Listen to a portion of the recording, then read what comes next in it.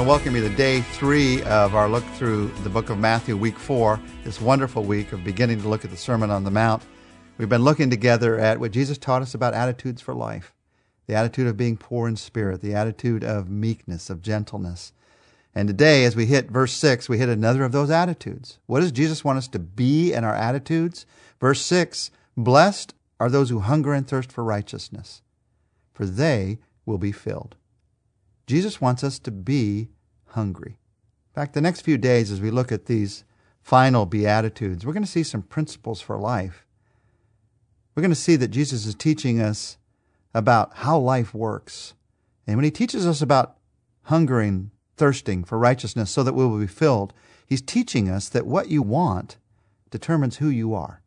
What you want determines who you are. Now, you don't always get what you want. You don't always get what you desire. But you'll always chase after what you want. You'll always chase after what you desire. And so that determines who you are. Now, physically, if you hunger for the wrong thing physically, and you eat that wrong thing because you're hungering for it, you won't be healthy physically. Well, Jesus is teaching us that the same thing is true personally, same thing is true spiritually. So the question behind this for me is, what is it that I most desire? What is it that you most desire? Because that's going to become who you are. And I think if we're honest, too often in our lives we'd say, it's not the things of God. It's not what it should be. I most desire my own success. I most desire my sin. I most desire my satisfaction. So what I need, what you need, is a change of appetite. We need a change of spiritual appetite. And the place to begin is to ask God, to say, God, change my hunger, change my thirst. I mean, you can change an appetite. Change my hunger, change my thirst. And let the thing that is most important to me be you. Be righteousness, living in right relationship with you and others and doing the right things you've made me to live for. Because when you hunger for that, Jesus' promise is you're going to be filled with that. You will be filled. There's many things in life. If you hunger for those things, you may chase after those things all your life, and at the end of life, you're empty. You're empty. In fact, that's what happens with the things of this world.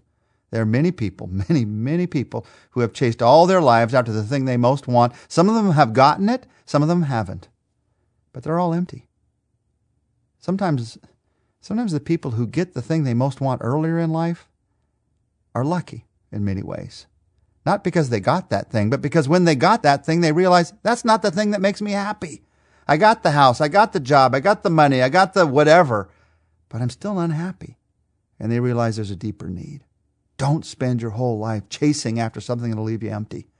Jesus said, when you hunger, when you thirst for righteousness, you're going to be filled in this life and into all eternity. So be hungry for the right things. And then in verse 7, Jesus goes on and he says, here's the next attitude. Blessed are the merciful, for they will be shown mercy. Be merciful.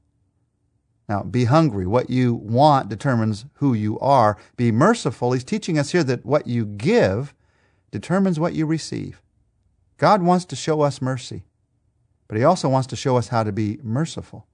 Blessed are the merciful, for they're the ones who are going to be shown mercy. Now, first, before talking about what that means, what is mercy? What are we talking about here? Well, mercy is a gift, and it is forgiveness, but it's more than that. It's being able to see life from another person's perspective. And it's not something that you can earn. Even with salvation, what you give determines what you receive. You give your life to him to receive salvation from him because he gave his life for you in order to be able to give salvation to you. It's not what you earn. You can't earn your salvation that determines what you receive. It's what you give. It's what you give.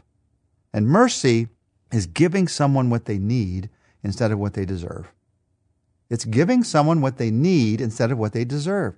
I deserve to be rejected because of what I did to a friend. But in mercy, you give them a second chance. We deserve to be separated from God because of our sin. But in mercy, he gives us forgiveness. Sometimes we pray for mercy with a single word. You're heading down a hill and you're going 10, 15 miles an hour over the speed limit and you see a police car off to your right. And you pray this one-word prayer, please, please, please, please, please, please. You're wanting not what you deserve. You know you're speeding.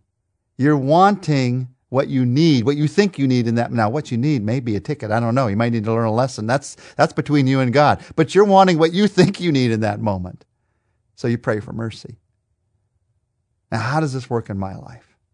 As you start to unpack this verse, how do I practice radical mercy? I got to tell you, I'm going to be working all my life on this one. As a teacher of God's Word, I tend to be able to see God's truth, sometimes in black and white, sometimes too black and white, and not give the mercy to myself or to others that I should give. I want God to teach me this one the rest of my life. So how does it work? Well, He teaches us here, first, I must know mercy. First, I must know mercy. You can't give what you don't have. And the great news is mercy is a gift. You don't have to earn it. You can't earn it. So how do I get this gift of mercy? You simply admit that you need it. Knowing mercy starts with an honest moment where you say, Jesus, I need your mercy. I need you to give me what I need, not what I deserve. I need you to give forgiveness in my life because without it, I can't have a relationship with you. I need you to give new life, the kind of life only you can give. And thank you that you're willing to give that gift. That's where it starts. Now, knowing mercy, it starts there, but it's not a one-time event. It's a daily commitment. Every day you remind yourself that without God's mercy, where would I be? So first you must know mercy, and then I will show mercy. That's what this beatitude teaches. Then I will show mercy. If you say you know mercy, but you can't show mercy, something is radically wrong, according to the teaching of Jesus here. Jesus says, in fact, you're fooling yourself.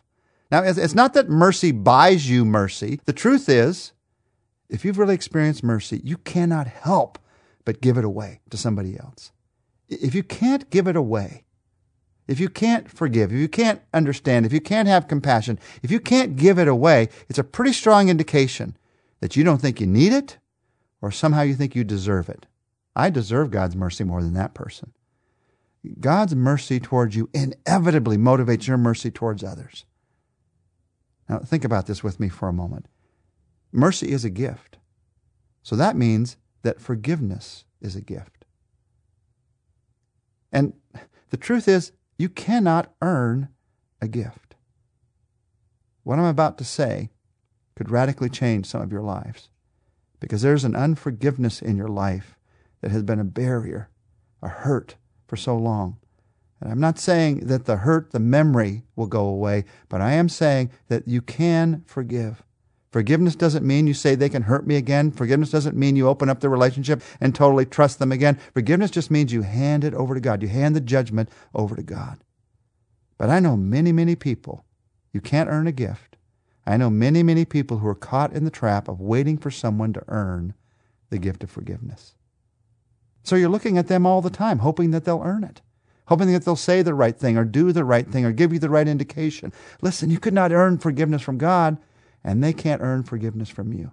Nothing they do could earn forgiveness. It's a gift that comes from you. Now, as I talk about this, the truth is mercy is messy. It's messy. God's mercy towards you is messy. It meant being born in a stable in Bethlehem. It meant going to a cross and dying for you. It means that some people still ignore His mercy and reject Him even today with all that He did. If God's mercy towards us is messy, then our mercy towards others will be messy. It doesn't always work out the way that you want it to work out. Mercy is risky. They might reject your mercy. C.S. Lewis once said, Pilate was merciful until it became risky. He was willing to be merciful towards Jesus until it risked his political future. But true mercy is risky because they may reject. God's mercy is risky. But that messy, risky mercy is the only way to real life. That's what Jesus teaches us in this life management seminar. Now, one final thing about mercy. First, I've got to be shown mercy, and then I will show mercy. But the final truth is, as I show mercy, I will better know mercy.